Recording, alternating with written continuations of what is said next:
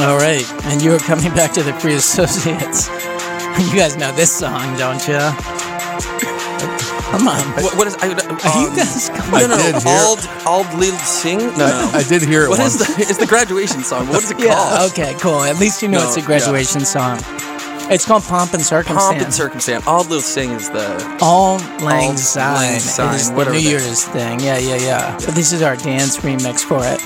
Now, you guys know... This is the worst remix Oh, ever. it's awesome. It's Come just on, somebody man. hit the MIDI button wrong. Can you imagine like just a bunch hit of the- people going up and getting the diplomas to this, like in lockstep? No, Just a bunch of awkward white old people just polyester, like going like this. Yeah. now, Polyester caps and gowns. now, all right, Matt, listen. We always free associate on this, and it's now my guest's turn to free associate. Now, Waylon has had quite a journey with this. He's either interrupting people, describing things on the paper. Last time, he basically had some weird system to free associate. 2 times ago, he had written a speech, a free association speech. None of this is correct. None of this is what you're supposed to do when you free associate. You know, Waylon is just too knowledge heavy to be able to really free associate. Well, and I'm This going to is say his this. limit. You gave yourself a 98 on the other I one. need 8.6. The temperature of the human body. 6 seconds of it was contemplating, like, you had an existential crisis where you didn't talk for the first So 6 what am I seconds. going to do? What am I going to do? Give myself a bad grade when Yeah, I'm feeling down? You've been No. really, I don't know, you woke up with this Canopy Lake traumatizing experience or That's something. really and bad. You really had it in your head over there. It's really bad. It's almost as bad as this music. Just leave right. it for the entire, Yeah, the let's entire do the second whole portion. episode. Okay, so you guys need to free associate in 3, 2, 1. Oh, Mass Mocha. Go into Mass Mocha. Well, Grades of our forefathers. I hit an intersection and there was a car coming and I wasn't sure if they were going to stop. And so I just stopped. And they didn't. And they stopped too. There is a treasure that is buried off an Oh, this is island his in method. Virginia. Do you hear the method? And- There's some weird method going Canopy on. Lake. Canopy Lake. All right, you know what? Tears of a roller coaster on Canopy Lake. Just- Mom didn't buy me ice cream. Just so you know, it's just a big. My freest. Well, I don't usually show you. Tell the listener what the drawing is. Just a big X. So I thought that was really difficult. Do you guys want your grade single or in the group? Oh, We're I don't know. a We team. socialists? I guess we're we're gonna go. Live we're a team. together, die together. Solidarity, baby. I'm gonna go ahead and give you guys 84 on that. 84. And that's being nice. That's being Very nice. Orwellian. That's yeah, right, exactly.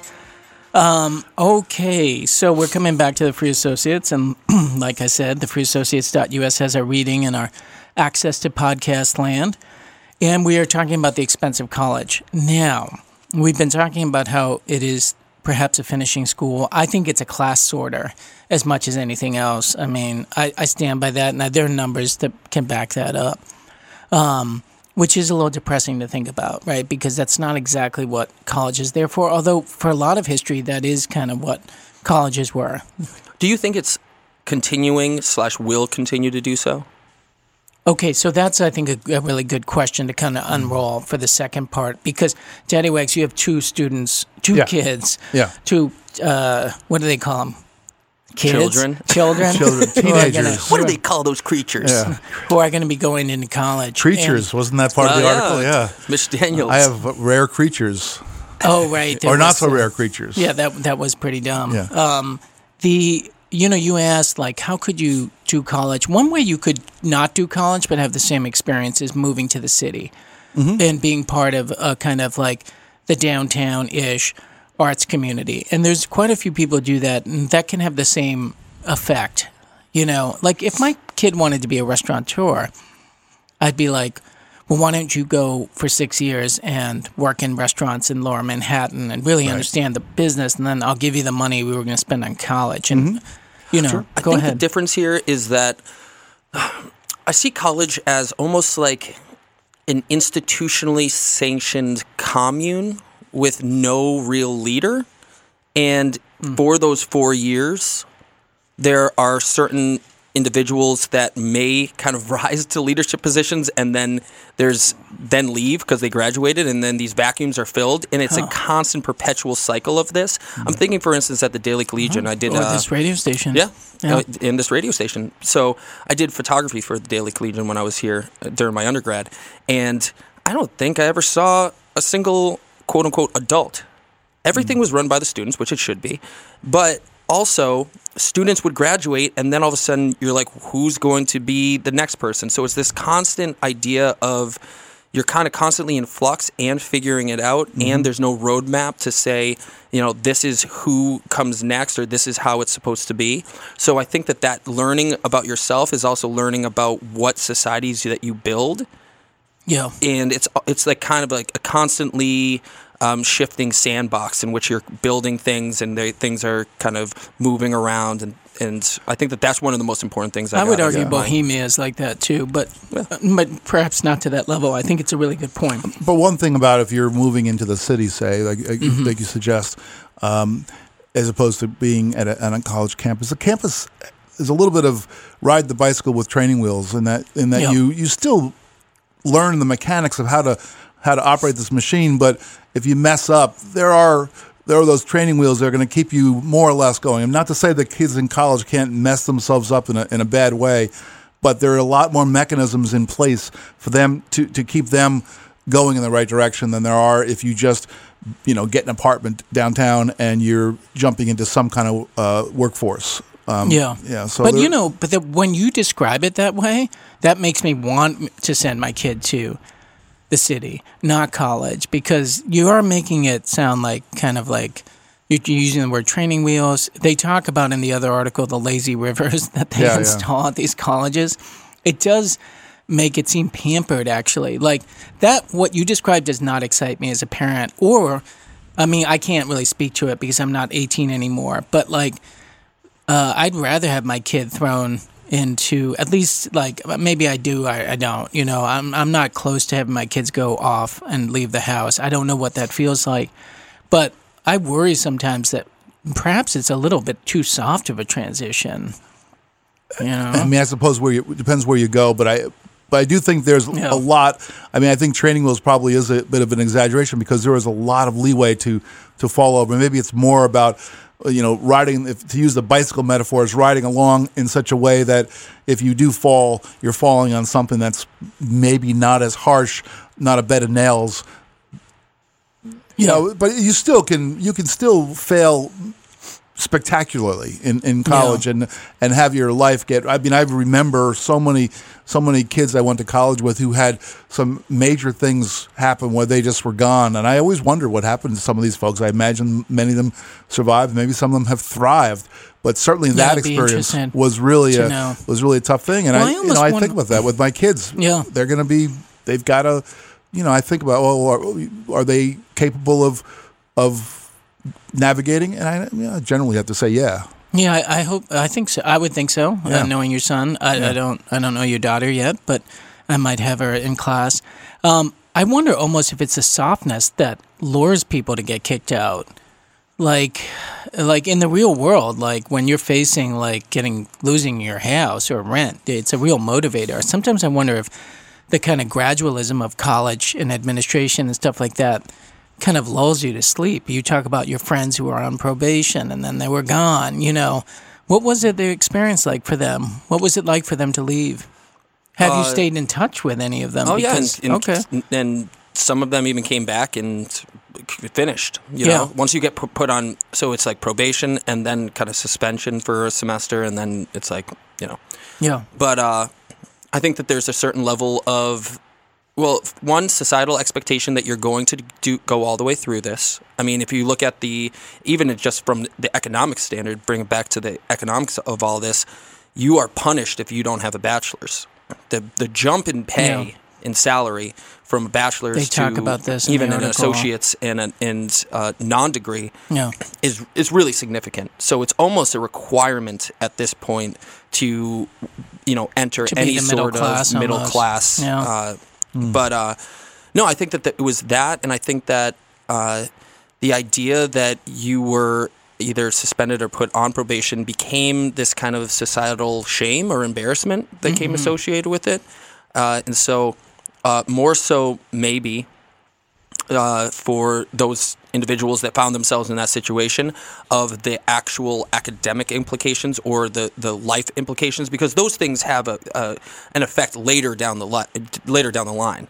if you get kicked out of school, you're going to, it's like over your entire span, like over your entire life, that's the difference between $500,000. But you're not thinking of that when you get kicked out. You're just thinking about trying to tell everybody how you got kicked, why you got kicked out. And you have to kind of face those realizations to yourself and to the society in that quote unquote commune that I was talking about. You have to kind of face that music right there. So it's I think tough. That is tough. And then you got to go home. You know, I sometimes see former students kind of wandering around town or working. And I don't honestly know, and I don't pry, but sometimes I'm like, something happened at college. I mean, it naturally happens. Yeah. And that is tough music to face. In some ways, that's the toughest kind of music because it's approval of your peers and the fear of falling behind. I actually, just in terms of disclosure, it's funny, I hadn't even considered this, but I left school after my sophomore year. I dropped out of college. And in some ways, I was on probation. It was a very small probation. They wanted me to rewrite my sophomore essay, which, if I could find it, I think I would totally agree with them. I had basically explained all of the way the world worked in 12 pages instead of doing what I was supposed to do, which was talk about one very specific and small thing. So they had every right to. They're like, this is supposed to be about Hamlet. Oh, not even. We got to take down the system. Not even Hamlet. It's like supposed to be about one scene of Hamlet. So I really wasn't doing the assignment, and I left. And I went home, and that was really a hard year, very hard year. Hardest one, I guess maybe outside of 7th grade, hardest year of my life. And then I moved to New York. So when I'm bringing this up, this is relevant because in a lot of ways, that's what I did. I moved to New York to be a writer. Now, I had the advantage of having parents who had some means, not rich, but upper middle class. And I had enough cultural cues. And I have to say that one of my big supporters when I was in New York was someone who went to my college, who had a fair bit of money. I didn't know him in college, but I met him after. And I was part of that social. I tapped into, when I went to New York, my college network because I had friends in the network. And that put me in proximity with all kinds of people. I wouldn't have met my wife probably if I hadn't gone to the college I went to. That's all connected. And when you understand this, and I think you both understand that these networks are really powerful engines for proximity, and proximity equals opportunity, right? So, just in terms of disclosure, I don't know why it hadn't even occurred to me. And then I went back, to bring this up in this conversation, but I am the guy who dropped out, Right. and then wandered for a lot of times. When I met my wife, I had to go finish my undergraduate and then get my master's to teach. And it wasn't hard then because I was all grown up and I had put on big shows and recorded albums and did all kinds of stuff that built that executive function. So, so I think that's why I was really arguing for my experience a little bit, is that like tapping into my college's network in New York is what led to everywhere else. And then I somehow got into the RISD crowd too because of the arts and and I don't want to, I'm losing oxygen, but the other thing is I've known a number of really smart people who were in the artist community who didn't go to college, and it really bugged them that they didn't go to college or finish college in a way I never understood. Like, to me, I was like, why do you care? It's total nonsense. You've managed to get into this world without that. Like, I admire that, but it really bugged them. And it wasn't just a couple. It was like 5 or 6 different people who really felt not that they had missed an experience, they felt bad about themselves. I think that what comes down to is that piece of paper is not necessarily about any professional skill set that you have. That piece of paper is about the discipline of staying somewhere for 4 years. Yeah. And it really, especially with something subjective like art, I think that there's no real way to gauge that art in any kind of equitable way. I mean, there might be a couple of algorithms that say how much time you spent versus how much on materials versus this, that. But it's there's a wild spectrum of what's going on there. So just having that piece of paper said that you were disciplined enough in your life to, with all the distractions that are included in that time at college, you got through. And there's the GPA is a quantifiable way of how much that you've actually done. Yeah, and it also puts you on the right side of societal sorting mechanism that puts you in the pile of people who have done this. And so Right. even if you did come out at the other end and are doing great as an artist or whatever, I understand why there would be that thing in the back of the head of some people, not everybody. Some people probably are like, hey, look where I am now. Who cares? Yeah. But I always think of this as kind of it's about opportunity. Where are we going to find our opportunity? And for some people, being in college is the place where we find opportunity. I mean, you just talked about all the different things that even when you were out of college, that came about knowing people who were in the same college as you and how you met different people and how you found opportunities. And that's part of the college experience that we don't think of when we're paying that tuition bill. Yeah. But at the same time, going back to where we started this conversation, if the tuition bill is really high and the kid then has to pull out a big loan, then that closes down the opportunities. In the same way that if you don't go to college but you get an apartment downtown and it costs you a ton of money, your opportunities are very much more narrow because you can't just explore anything you want to explore. Things are finite. No one has, well, not no one, but infinite resources are rare. Waylon? Just bringing it almost on a kind of side note on this, but just on a path about just college and the economics of it. I think that in America, our costs are so are high comparatively speaking, is because to get those loans, you get those loans for 4 years, right? You've essentially for those 4 years you can, and people work side jobs, this, that, the other thing, but you can pause your adult life for those 4 years. Mm-hmm. You pause. You don't. The biggest kind of threat to people that kind of drop out is that they enter the workforce and then all of a sudden, boom, it's like, you're in the rat race and it's really hard to go back to school. So it's the idea that you can pause for 4 years, the not working full time and not becoming a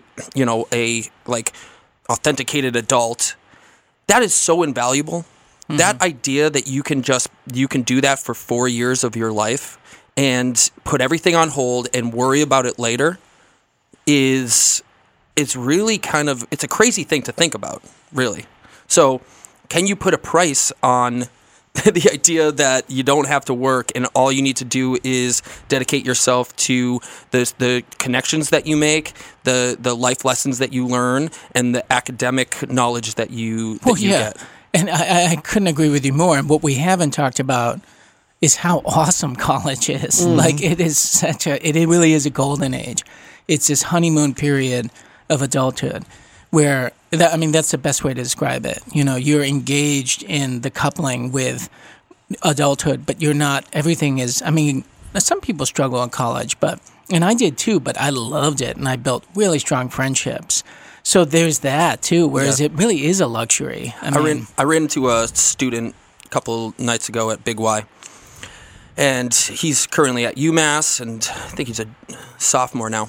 And we're talking, and he goes, he's like, class is only Tuesdays and Thursdays. And I was like, hell yeah. Mm-hmm. Imagine you're $30,000. I think that's the average, right? Imagine $30,000 for 1 year to just work on yourself and development for Tuesdays and Thursdays. And then you have all that other time off. Yeah. Now, there's other things. You got to go home and you have to, summers and this, that, the other thing. But everything in your life, room, board, all the things that you need for shelter and food and being here and there are accounted for $30,000. Yeah. Now, I'm kind of I'm getting into this kind of like weird devil's advocate stuff, but that's a pretty good deal. Like, my first year of teaching, I was making $48,000 to work 40 hours a week, and then I have to pay for my room and board and all of this stuff.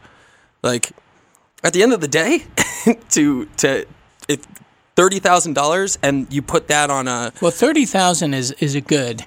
It's compared to a lot of these universities, mm-hmm. So $30,000 is a kind of affordable thing. Yeah, but public no, school I would be around I there, get your point. I get your point. I do have to say The opposite side of what you guys were talking about, and particularly you, Daddy Wags, is that you're basically training people to be cogs in the machine and just work the system. Like, with a favorable way to see it is, like, you're learning how to be an adult. The other way is, like, can you just cross your T's and dot your I's so that you can just keep, moving along the conveyor belt. It sounds like a 90s that's one path. punk band lyrics, but your paths are not necessarily predetermined. You can become that, and that may be what you do for those 4 years. But it also might be that you jam all your classes into Tuesdays and Thursdays, and on Mondays, Wednesdays, and Fridays, and maybe even on your weekends, you just totally explore your passions, the things that really drive you. Sure. And you become like this. And ways it something? Yeah, you get a band, you get a great radio show here, at the WMUA, or like you just do something that really makes you.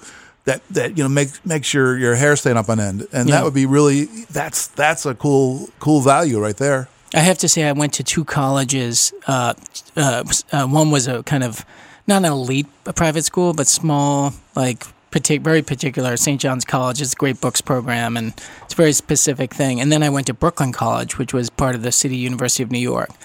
And I enjoyed both of them for different reasons. But in terms of learning how to navigate the world, those public schools are really good because there's a huge bureaucracy to them. And they're baroque and not transparent, and you really have to be on your game to get moved through it and not get caught up because they're not holding your hand. I mean, Brooklyn College did not hold my hand. I had to be on top of everything.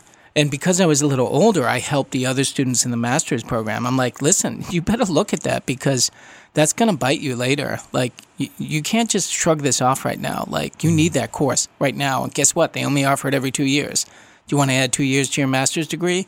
Like, wake up. And I enjoyed that. That was really useful for me at that time because I had the muscles to do it. It wasn't hard for me, but it was different from the small private school I went to where they were like, how are you feeling? I'm feeling like I'm not going to be here next year. That's how I'm feeling. And I left to write, but I was put on probation. So, okay.